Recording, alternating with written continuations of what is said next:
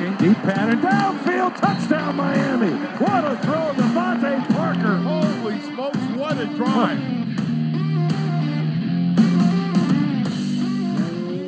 What is up, Dolph fans, and welcome to the Drive Time Podcast, part of the Miami Dolphins Podcast Network, covering your team, your Miami Dolphins. How's it going, everybody? I am your host, Travis Wingfield, back with you again for another draft/comprehensive offseason review podcast. We're going to get in today on a very busy edition of Drive Time to Chris Grier and Brian Flores' Day 3 media availability. They talked, like we're going to do on this podcast, about the roster as a whole and the offseason as a whole. Couple of things I'm going to cover on this podcast, talking about the additions on defense and how the coverage on the back end matches what they have in the front end, the additions to the pass rush game they made and how that's different from last year, the additions on the back end and how Miami might be able to get even more four-man pressure looks and play more coverage this season. That certainly is exciting. We're going to talk about the running back room, how the offensive line was constructed, and how Tua's arsenal got better, not just in talent, but fitting his strengths as a player. All of that and more on this edition of the Drive Time Podcast. That's another Miami Dolphins. And we are going to get into all the fun recap and analysis stuff from yours truly here in just one moment. But I thought the Saturday night presser with Coach and Chris was full of great information and detail, starting with this bit on the running back room. You know, Malcolm, we really liked him. Played against him this year with the Rams and did a lot of things for them, short yardage, third down. He was somebody who was reliable, dependable, and was productive for those guys. So, and he's been productive, really throughout the course of his career, and played in a variety of roles. So, short yardage, third down, goal line, things of that nature. So we thought he'd be a good addition to the room, along with Miles, along with Savon, and obviously we're adding Dokes to the mix now.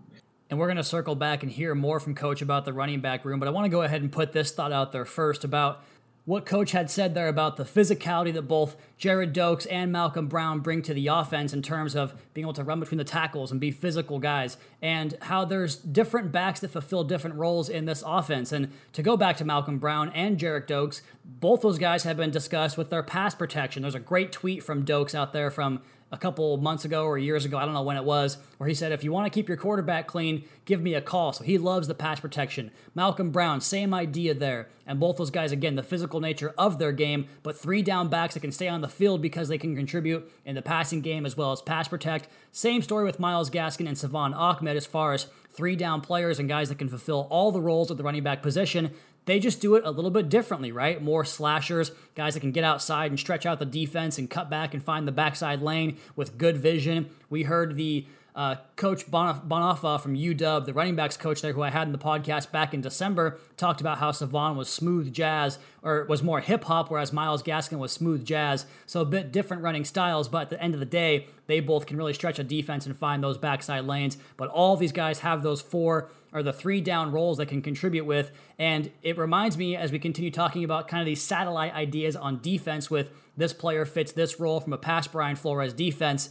And offensively, taking a look at the running backs in New England up there, for instance, over all those years, some of those best teams were when they had LeGarrette Blount as that physical bell cow, with James White as the pass-catching third down guy, but all those guys could do every aspect of the offense. Then eventually, that evolved into Sony Michel with James White, and with Rex Burkhead, and with Damian Harris. So I look at this running back a lot like that, by committee, guys that are three down players and guys that all offer a little bit something different in that regard. And just real quick on Myles Gaskin, 97.2 yards from scrimmage per game last year in 10 games. That ranked 11th among all NFL players, and it ranked 10th among running backs. And we saw him when he was healthy. He was producing, he was contributing, and we talk about his work in the passing game. You might recall that Bengals game in week 13 or 14, whatever it was, when we had that deep pass from Tua that fell incomplete, could have been a possible 90-something yard touchdown. 2nd and 10, backed up to their own goal line, trailing in that game, and he throws a swing pass out to Myles Gaskin, who's basically bottled up in the backfield. He slips 2 tackles and turns a loss into like a 15-yard gain, and that drive ends in points. So he had 35 missed tackles forced last year in those 10 games. Underrated aspect of his game. He had really RB1 stats in some RB1 games last year, as I think we probably at this point on the depth chart would consider him running back 1. And I just continue to go back to things I heard from players and coaches last year and things I saw with my own eyes. I told you guys my favorite part of working at the facility was on Tuesdays when players are off, walking from the podcast studio back to the building where I did my writing and seeing who was out on the practice field. Tua was out there all the time, especially after he became the starter. But Myles Gaskin was always out on the field getting extra work in when he didn't have to, when he wasn't asked to, spending his off day on the campus, on the facility. And, Jerome Baker and so many other players made comments about that work ethic, and so did Coach Studesville, the running backs coach and now co-offensive coordinator. But Jerome Baker basically put it like, Myles' production, and this was through 4 or 5 games, Myles' production is not a surprise to anybody that's been around him, the way this kid works. And we saw that in training camp pretty much from day one. You recall my training camp reports where every day it was Myles Gaskin had another big run, probably scored a touchdown on that play from 50, 40 yards out. And he was just continuously showing up and popping, and that number 37 jersey kept flashing for you. So I think that when you consider what Myles Gaskin did last year, the second year in the NFL, after a first season where he barely played at all, I think you have to look at a year 3 jump as a real possibility for Myles Gaskin. Just got to get that guy healthy for 17 games, and let's roll with him and that committee of backs. So I think it's an interesting point there as far as how they get production out of that position. Let's go ahead and go back to Coach here talking about the growth with Myles Gaskin as well as Salvon Ahmed and wrap up this running back room talk. So a lot of growth from year 1 to year 2. I think we all saw that. He goes in the game, he's productive. Missed a number of games last year due to injury, but when he was in there, he's productive in the run game, in the pass game, in the protection game. Same thing with Ahmed. Kind of had to get his feet wet a little bit, but he got better over the course of the season. And then we add Malcolm Brown. But I think as far as specific to Myles, who you mentioned, I think he's a hardworking kid. It's important to him, and he's going to do everything possible to get every bit of production out of himself. Same thing with Salvon. And I think we'll get the same out of Malcolm Brown also. And so there you go. Coach saying, echoing those sentiments about how hard of a worker Myles Gaskin was and that jump, as well as Salvon Ahmed. He then had a follow-up question here asking about adding to the skill positions, but also the offensive line and how that can help alter what the defense does as far as loading up the box, if they want to make that decision, or if they want to play light in the box and how you attack that. Here's Brian Flores talking about the additions on the offensive line made this offseason with DJ Fluker, Matt Skura, Larnell Coleman, as well as Liam Eichenberg over the weekend, but also on the perimeter with Will Fuller and Jalen Waddle now both in the fold, as well as tight end Hunter Long. I think it does a lot. I think if you got guys who can run on the perimeter, if you load the box, there's more opportunity for one-on-one matchups and opportunities downfield. So defenses have to make that decision when you have those types of players on the field. And again, if you don't load the box and you play for those big plays, and there's less people in the box and less people to block, and I think it really becomes kind of a numbers math game. You get those guys blocked, there's more space to run. So, there's a lot to this. As you guys know, you guys have seen a lot of football and understand the game. So, when you have guys on the perimeter and guys who demand some attention, that kind of attention, then there could be more space, and there may not be. And if that's the case, then we got to take advantage of those matchups on the perimeter. So, it's a chess game, as you all know, and obviously the run game and how you attack the run game, that's part of it. I feel like I really only have one reaction to that answer. Right. There's still a lot of room to work. So with that consideration, right. I'll go down. You still do it. Park that 7. Look at that. Look at that. Yes. Yeah. Look at that. Just look at that. Isn't that weird? Where did we hear that before? It's interesting, I tell you. We covered that almost every day here on Drive Time, and especially the Night 1 recap about how Will Fuller and Jalen Waddle and what their speed and that dynamic does to this offense, and how it creates more space by basically taking you out of any possible single high defense. And if you want to try that, go for it, because then we have one-on-one opportunities on the outside with these playmakers. And the ripple effect it has for Mike Gesicki and Devontae Parker to work the middle of the football field, and even Parker for his downfield prowess, and Mike Gesicki with that, what was it, a 70-yard reception last year against the Niners? Like, all of these guys can stretch the field, and now you just create more opportunity for those guys in the passing game, but not to mention in the running game. Kyle Krabs had a great tweet about this, about how you can influence the running game with better blocking, with better tight end play, with better receiver play, and just a better overall efficiency in the passing game. Let's go ahead and go to the other side of the ball now and talk about some defense, and specifically where newcomer Benardrick McKinney fits into this defense. BMAC, I've watched him, scouted him for a long time. He's big, fast, physical. Really good in the run game. I think he's a good pass rusher. Versatile on the ball, off the ball, and smart. And my conversations with him already have been about. How much do we think he can do? How much do we think? I think he can handle a lot. So I think we'll see him in a lot of different roles. In the line of scrimmage, off the line of scrimmage, on the edge. Blitzing, hopefully, we get him in here, get him going with our terminology, our verbiage. Get him in there and get him in with his teammates. It's one thing for one person to do it, but he's obviously going to be working with several other teammates, and we just got to get him going along with the rest of the group.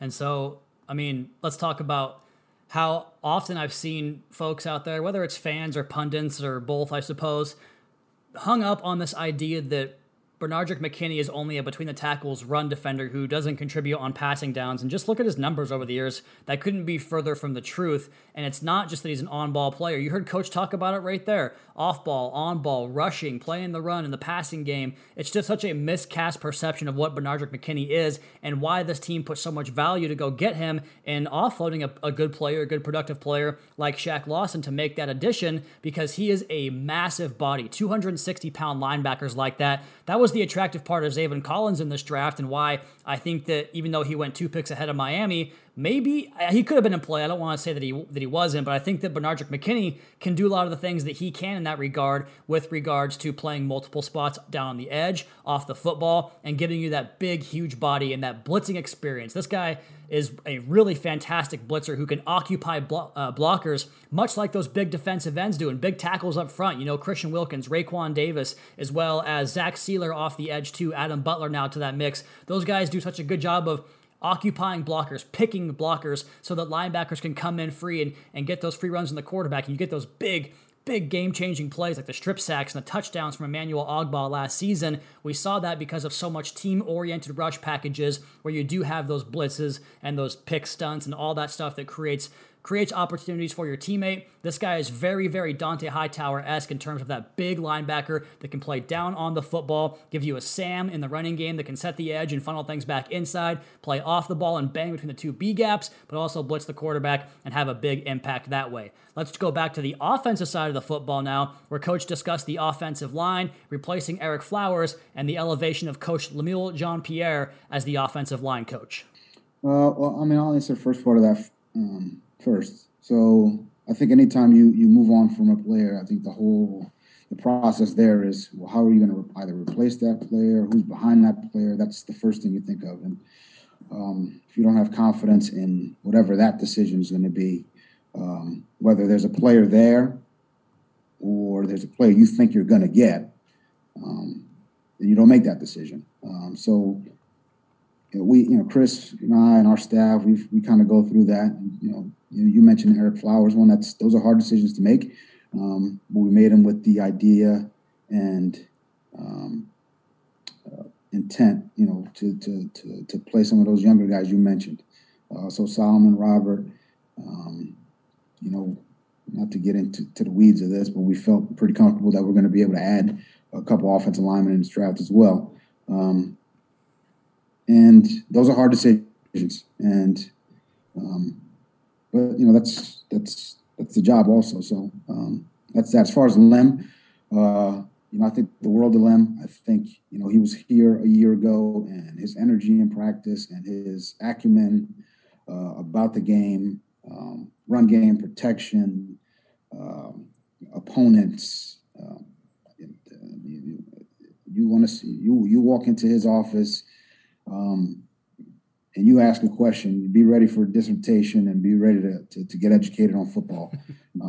So oftentimes if I got somewhere to go, I just put my head down and keep walking, or else Lem's going to grab me in there and ask me about this defense or this front, and what happens if I'm going to do this if you do this, and it's a back and forth. And he's that way with the players. He's got great rapport with the players. We saw that last year, and I think he's going to do a really heck of a job. I gotta say, if Coach is going to continue being so transparent and informative and great on these pressers, then I might be out of a job, because I've got nothing to add to that. Super thorough and informative. Let's go back to the defensive side of the ball once more, and I asked Coach a question about, he had mentioned in the draft day 2 about how you can never have enough pass rush, but with all the defensive backs this roster has and how good this team is at the defensive back position, I wanted to ask him, Coach, is it true you can never have enough defensive backs? It's a passing league. I think we all know that. So you need to be able to defend the pass. You got to defend the run also. But if you just look at the percentages and strictly the numbers, it's a passing league. So I think in my opinion, and Chris and I have had many discussions about this. We want to be able to obviously defend the deep part of the field. Limit explosive plays in order to do that. And the guys who were back there are the defensive backs. So I think Chris, he puts a lot of emphasis on that with the scouts. And we talk about the back end constantly. We feel like it's important. We feel like all of it's important. I hate to kind of talk about one thing, because everything, every position, from the nose tackle to the 3 technique to the linebackers, it's all kind of plays as one. But at the end of the day, I've learned this a long time. There's nothing the nose tackle can do about a 50-yard ball. So we put an emphasis on that, and the next thing we got to do is get them coached up. Again, Coach, taking me out of a job, man. That's phenomenal stuff there from your head coach, Brian Flores. Let's go ahead and finish with one last question here. Coach was asked about the offensive install and the acclamation for co-offensive coordinators George Gottsie and Eric Studesville, and the advantages this year of being able to be in person, be at the facility, and not all the uncertainty around everything virtual and all the adapting that had to happen last year. Here's Coach talking about the offensive program this offseason so far. We're into a pretty, as far as install and scheduling and how we're gonna, how we plan to play, we're pretty far along. And getting the players in. It's you can Zoom all you want, but you got to Zoom them and install them and get on the field, and that's really how they learn. Once we're able to get these guys in here, obviously we have a schedule and an install plan that's gonna work incrementally so that they can get the information and be able to execute it. And I think it's going well. It really is. I meet with these guys every other day, and we talk about, hey, what's going in? What do we, what's the process of that? How are they learning it? Here's the verbiage. Here's the terminology. Is there a better way to get it to them, to simplify things? And I think it's been good. And that's in our conversations. I think that's one thing, and I think it's gonna work as far as the install and how we implement it. But it's another thing once you got to get them on the field, and that's we're looking forward to that. Getting them out here, getting them in a walkthrough setting, getting them in a practice setting, and that's the fun part. I couldn't agree more with Coach. That is the fun part. Training camp, only a couple months away. I literally cannot wait to see this football team back on the field, to see these moves they've made and the growth and that new practice facility, Tua Tagovailoa's second year, the weapons he has at his disposal. We're going to cover the entire roster on this podcast. Let's go ahead and jump right in there. But first, I want to talk about the athletic scorecards of the Dolphins draft class. Now, Next Gen Stats on Twitter at Next Gen Stats, said that the Dolphins had the most athletic draft class in 2021, scoring 86 points on their grading scale, their average athletic scorecard. Now, the Arizona Cardinals tied Miami with 86 as well, the Panthers 82, the Jets and Niners both at 80. But their main tweet there has a picture of Jalen Waddle gracing the front of that cover with the Dolphins taking home that title. And I want to go ahead and jump into the scorecards, the relative athletic scorecard that's produced every year by MathBomb on Twitter, at MathBomb. His name is Kent Lee Platt. You can type in any player's name,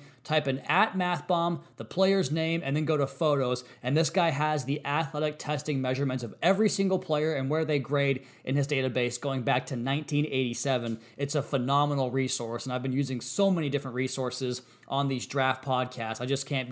I can't be thankful enough for everybody that does all this work that helps us get a great quality podcast out to you guys each and every day. We'll go ahead and start here with Jalen Waddle, who did not test, so he's not eligible for the RAS, which is a shame because he would have challenged to be one of the top 10 scorers in the history of this thing. And again, it goes back to 1987, the year I was born. And the GPS tracking all went in favor of Waddle in this class. And we've seen that video of him tying Henry Ruggs essentially at Alabama in a 40-yard sprint. And Ruggs ran the fastest 40 time in Indy a couple of years back, the sixth fastest of all time at 4.27 seconds. And Waddle, again, GPS metrics, whether it was straight line speed or change of direction side to side, he was the premier GPS tracking player in this class. So he is obviously near the top of that scorecard when you come to GPS. But going back to the RAS cards, Jalen Phillips in the first round, a 9.87. That's out of 10 points, guys. He ranked 19th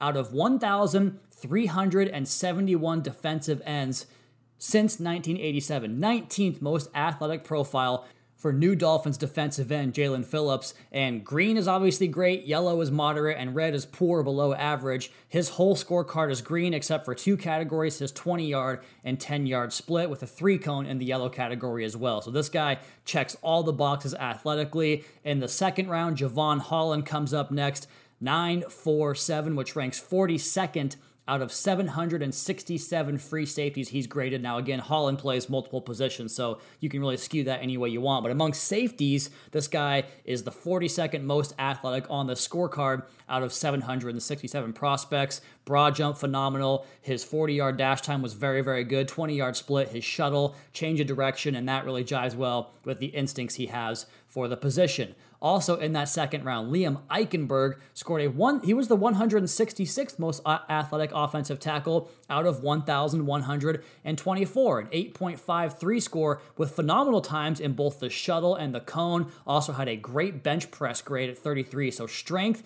and lower body flexibility are the calling cards there for Eichenberg, which again pairs very well with his technical, mechanically sound process there along the offensive line. Later on day 2, Hunter Long wrapped it up in day 3 for us. He checks in as the 128th graded tight end out of 912 in the history of RAS with a score of 8.61. He only had one red time on here, his 3-cone time, so kind of that change of direction skill set. But the green times, the 20-yard split, 10-yard split, the broad jump, that all measures explosiveness out of your stance, out of the top of the break too. So he definitely has some power and explosiveness in that lower half. 128 out of 912 tight ends. These guys are all checking in the top 90 percentile of these position groups. You can see why they were the number 1 graded team on Next Gen Stats. In the 7th round, Larnell Coleman, the offensive tackle, he grades as the 162nd tackle out of 1,134 with an 8.53 score. Vertical and broad jumps are both very, very good in the green category near the top of that list. So his explosion out of the stance, and that pairs very nicely with those long arms and that ridiculously long wingspan, the second largest in this draft class. And then Jared Dokes, the running back out of Cincinnati, he checks in as the 274th best RAS score out of 1,471 back. So everybody like 75th percentile or better in this draft class in the history of the RAS. He scores a 8.14 with great metrics in his weight at 228 pounds, but also the vertical jump, which checks in at 39.5 inches. That's a 9.55 score out of 10 right there. So those two things combined, explosion and the lower body build and the weight and the heaviness of the punch that he packs,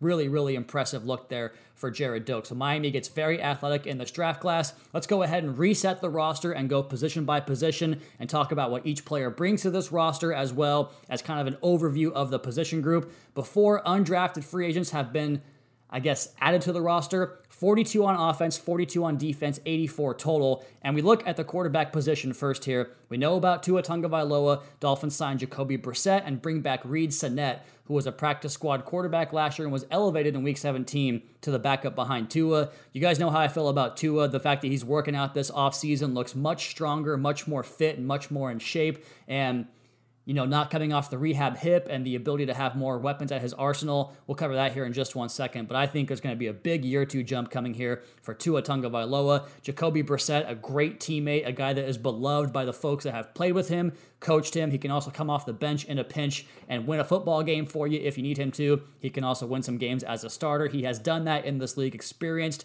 mentorship, a good guy in that room, and Sinnett, obviously, the developmental guy of the group as the practice squad player last season. We move on to the running back position here. 6 players in this group: Salvon Ahmed, Malcolm Brown, Jared Doaks, Myles Gaskin, Patrick Laird, and Jordan Scarlett, And, I want to go ahead and just acknowledge here that I think the Dolphins could probably use a running back at some point, but it's not over at the position group, not even close.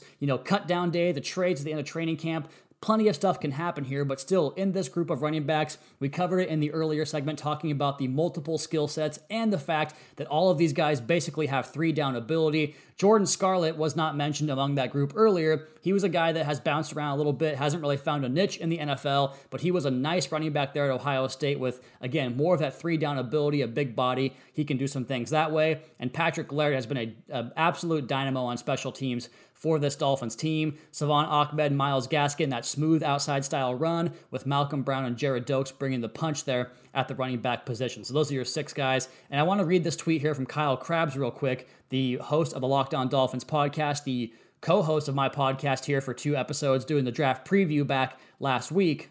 And he tweeted to embrace that you can upgrade the running game by infusing 2 4-3 speed receivers to lift the extra safety out of the box and better blockers into the offense, just like you can upgrade by adding a new running back. Perfectly said, Kyle. I cannot add on top of that. Let's go ahead and continue here at the receiver position. There are 13 of these guys in tow: Lynn Bowden Jr., Robert Foster, Will Fuller, Jakeem Grant, Mac Hollins, Alan Hearns, Kai Loxley, Kirk Merritt, Devontae Parker, Malcolm Perry, Jalen Waddle, Preston Williams, and Albert Wilson. And man, talk about rounding out the depth of this group in terms of adding more versatility to the group. Last year, the top several guys on this list, Parker, Williams, Gesicki, were all big body receivers who excelled at making contested catches. And that really worked for, what Ryan Fitzpatrick's skill set was in trying to kind of find the pre-snap read and get the ball to the one-on-one matchup on the offense and just let him go make a play. That hasn't been Tua's game in his career. And that's why I think the way they rounded out this arsenal of receivers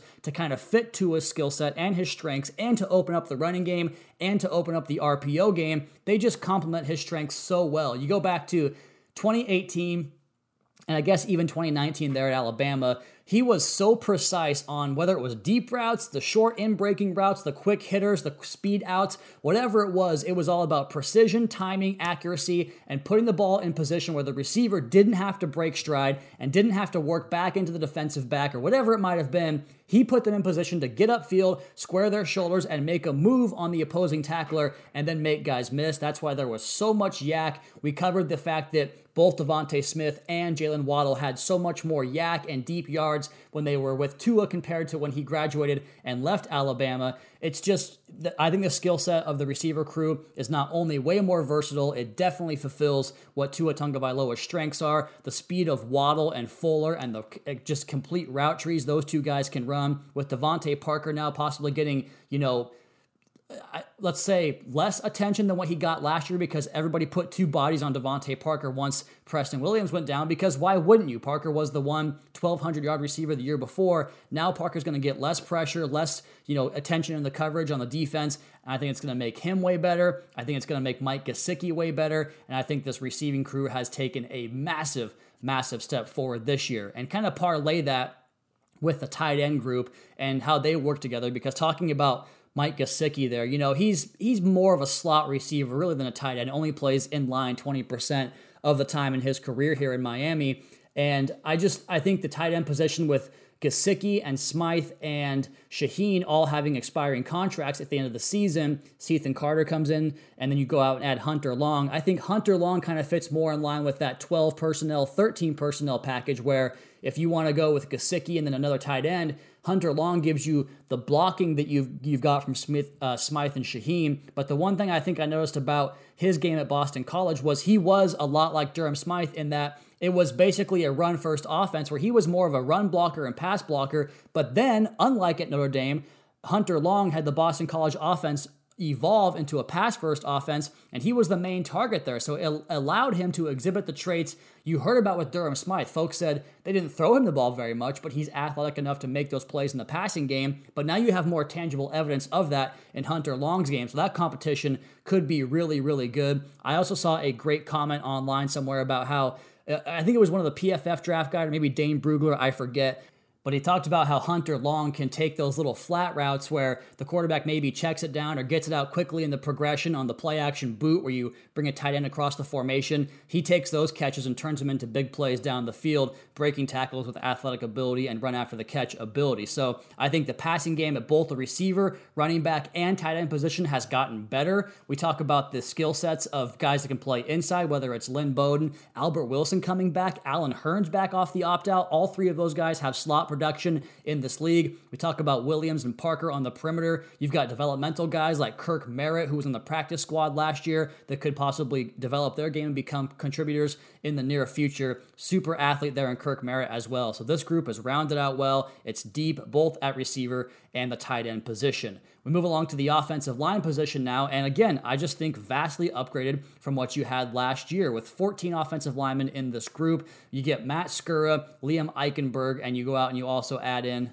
DJ Fluker to that group. So there is some more reliability, some more depth. And I also am really curious to get a look at Michael Dieter in training camp. We'll cover that here in just a moment in our training camp possible battles. But you look at what the profile and the trajectory and development of the three rookies in Jackson, Hunt, and Kinley. I think all three of those guys you can expect to have jumps this season. Matt Skura, I've talked about him on the podcast in the free agent reviews, how I thought his tape was very, very good in 2019, like pretty much Pro Bowl level. Just ran into a problem with snap issues last year. If he gets that sorted out, and again, that wasn't a downpour, rainy game in New England with the Ravens against the Patriots, but if he gets that sorted out, I like his game a lot. We'll talk about the competition at what I think is the one spot remaining open along the offensive line here in just one moment. Moving along to the defensive line, and how you categorize these guys is kind of tricky because some guys are considered linebacker, some guys are considered defensive ends.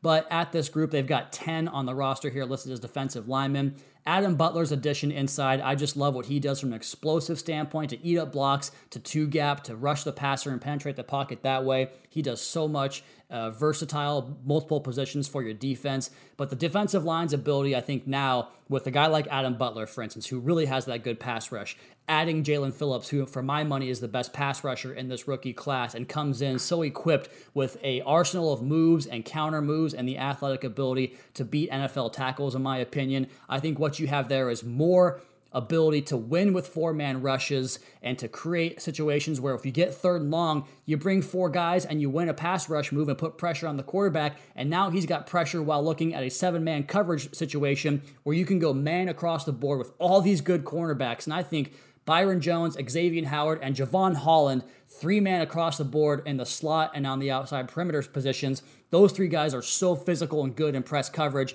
And then you have safety help over the top of that because you don't have to bring the blitzes and bring McCain or Rowe in the box and blitz them. Now, this quarterback has to deal with tight man coverage underneath and help over the top and pressure in his face. I like the way all of that checks out. And so along that defensive line, the way these guys, Raekwon Davis last year was fantastic as a rookie. Zach Sealer can play both inside. He can play the big defensive end position. He was incredible last year. Same story for Christian Wilkins. He does a lot of that too, inside, outside. And how about Emmanuel Ogbah, the big breakout season he had last year?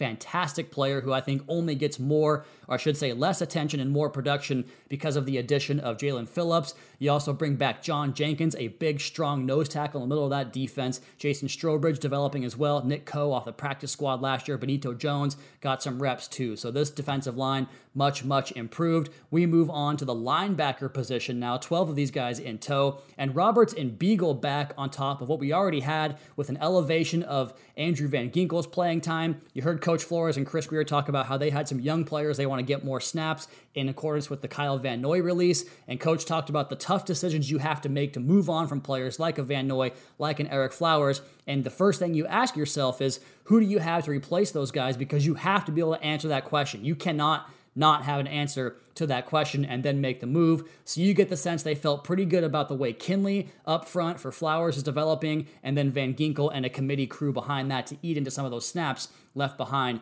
by Kyle Van Noy. But if you get a Landon Roberts back off PUP possibly, we'll see if he starts the season, had a late season knee injury. I don't want to speculate on when he comes back, but we'll see when he does. You go out and you bring back Vince Beagle, who again, in that 4-man pressure package, off-ball linebacker, guy that can come down on the line and put his hand in the dirt and rush the passer that way. More versatility that way. Brandon Scarlett is a huge, massive outside linebacker who contributes on special teams, but also can set a strong edge in the running game as well. Duke Riley, another special teams ace type of guy who can play in coverage, can kind of fill that Kamu Grugier-Hill role. Benardrick McKinney, we heard Coach talk about him being an off-ball, on-ball guy. So much versatility in this group. I think it got better, quite frankly.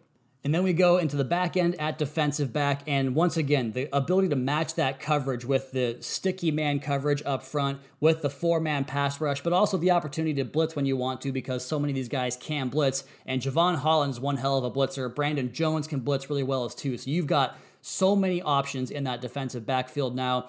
And we heard Coach talk about the passing league and how important it is to stop the pass in today's NFL and how it all kind of works together. Obviously, Benardrick McKinney's multiple roles help you in terms of edge rush, A-gap, mug up your linebackers with he and Jerome Baker and bring pressure that way. But ideally, you've got to find a way to stop these elite-level passing teams. We talked about this earlier. Buffalo ran more 4 wide receivers than anybody else in the National Football League last season. The Kansas City Chiefs, the Buffalo Bills. You have to beat those two teams if you want to get where we want to go, and that's where we want to go here in terms of the Dolphins building up this defensive back group. But so many players in this position group, whether it's Justin Coleman or Noah Igbenogany and Nick Needham and Brandon Jones and Javon Holland for that kind of safety hybrid slot position, guys that play multiple spots, Xavier Howard, Byron Jones, for my money, the best perimeter cornerback tandem in the National Football League. Jamal Perry, Nate Hawley, Clayton Fedulum, all these guys that contribute on special teams. There are young guys on this roster, Javaris Davis, Terrell Bonds, Tino Ellis, Brian Cole, some guys that provide some potential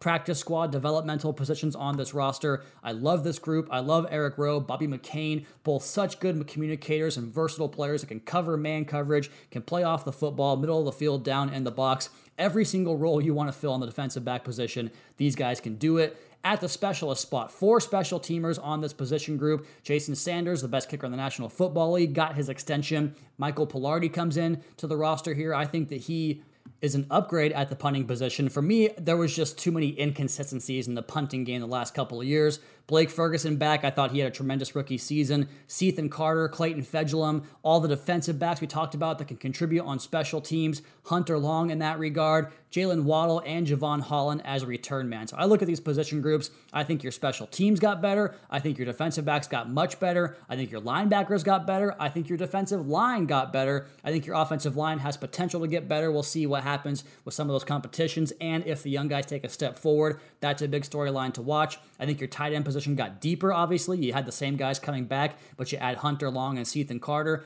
At receiver, I think we got much, much better. I'll go ahead and call running back a bit of a wash because we know what we had last year. Come back this year, Malcolm Brown and a 7th-round draft pick in Jared Dokes are the additions, so we'll call that one a wash. And quarterback, I'll call it a wash as well, even though I expect Tua Tagovailoa to play much better this year. You know, Fitzpatrick, Brissett, we'll go ahead and just call that an even trade out 1-for-1 there. So the roster, in my opinion, is vastly upgraded. Now, I do have a few questions and things I'm curious to see how it plays out in training camp. Number one, I want to see, are we done at the running back position? We covered this early on, but I am curious to know if they'll make another move closer to the season. We know about the end of training camp, how there's always a flurry of activity. I wonder if somebody will shake free that they like, and if they'll go out and grab him. As far as the competition at the position, I think Myles Gaskin right now running back 1, but who carves out that role as running back 2 between Malcolm Brown and Savon Ahmed and the rest of the challengers in that position group? We'll keep a close eye on that.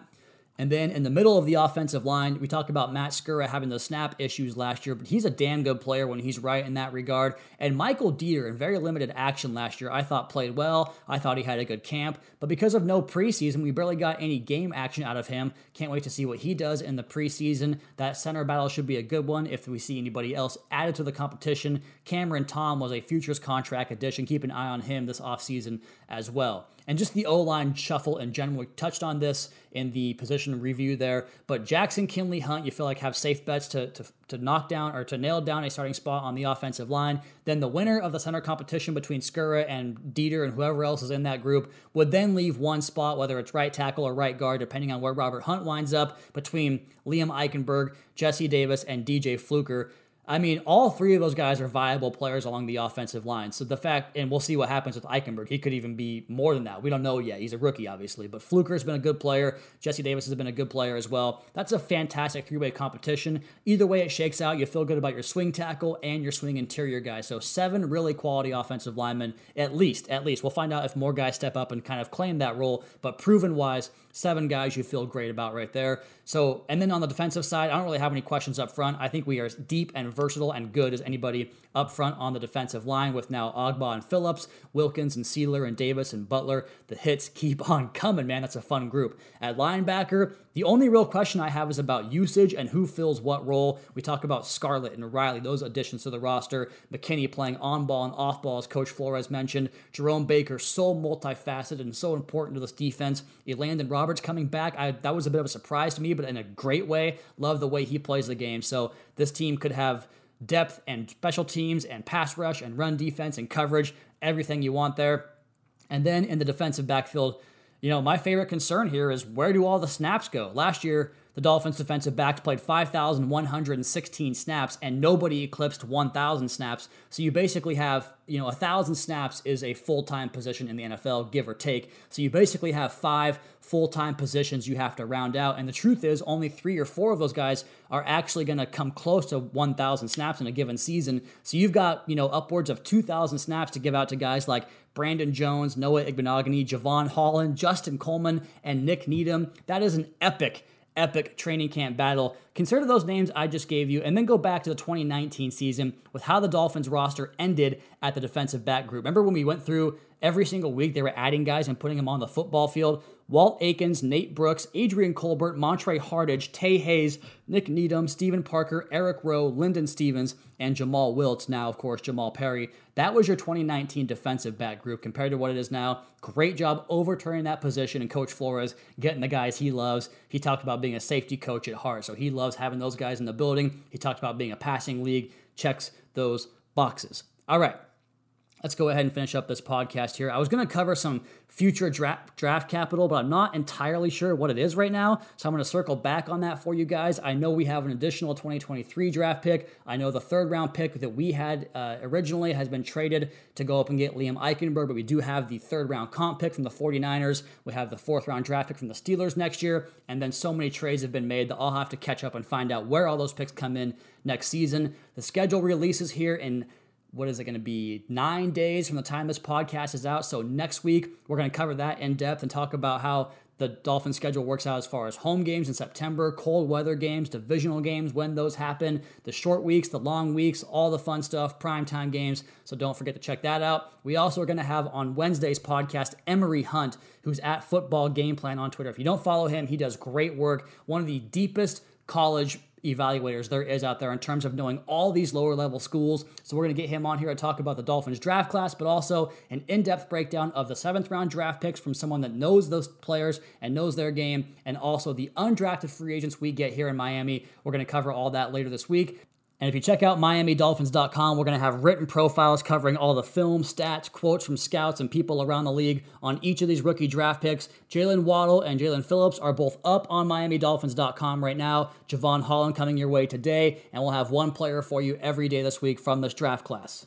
As for my time, that's going to be my time. You all please be sure to subscribe to the podcast on Apple Podcasts. leave us a rating, leave us a review. Follow me on Twitter at Wingfield NFL. Follow the team at Miami Dolphins. Check out the Fish Tank and the Audible podcast, and of course, MiamiDolphins.com. Until next time, fins up. Also check out our writing piece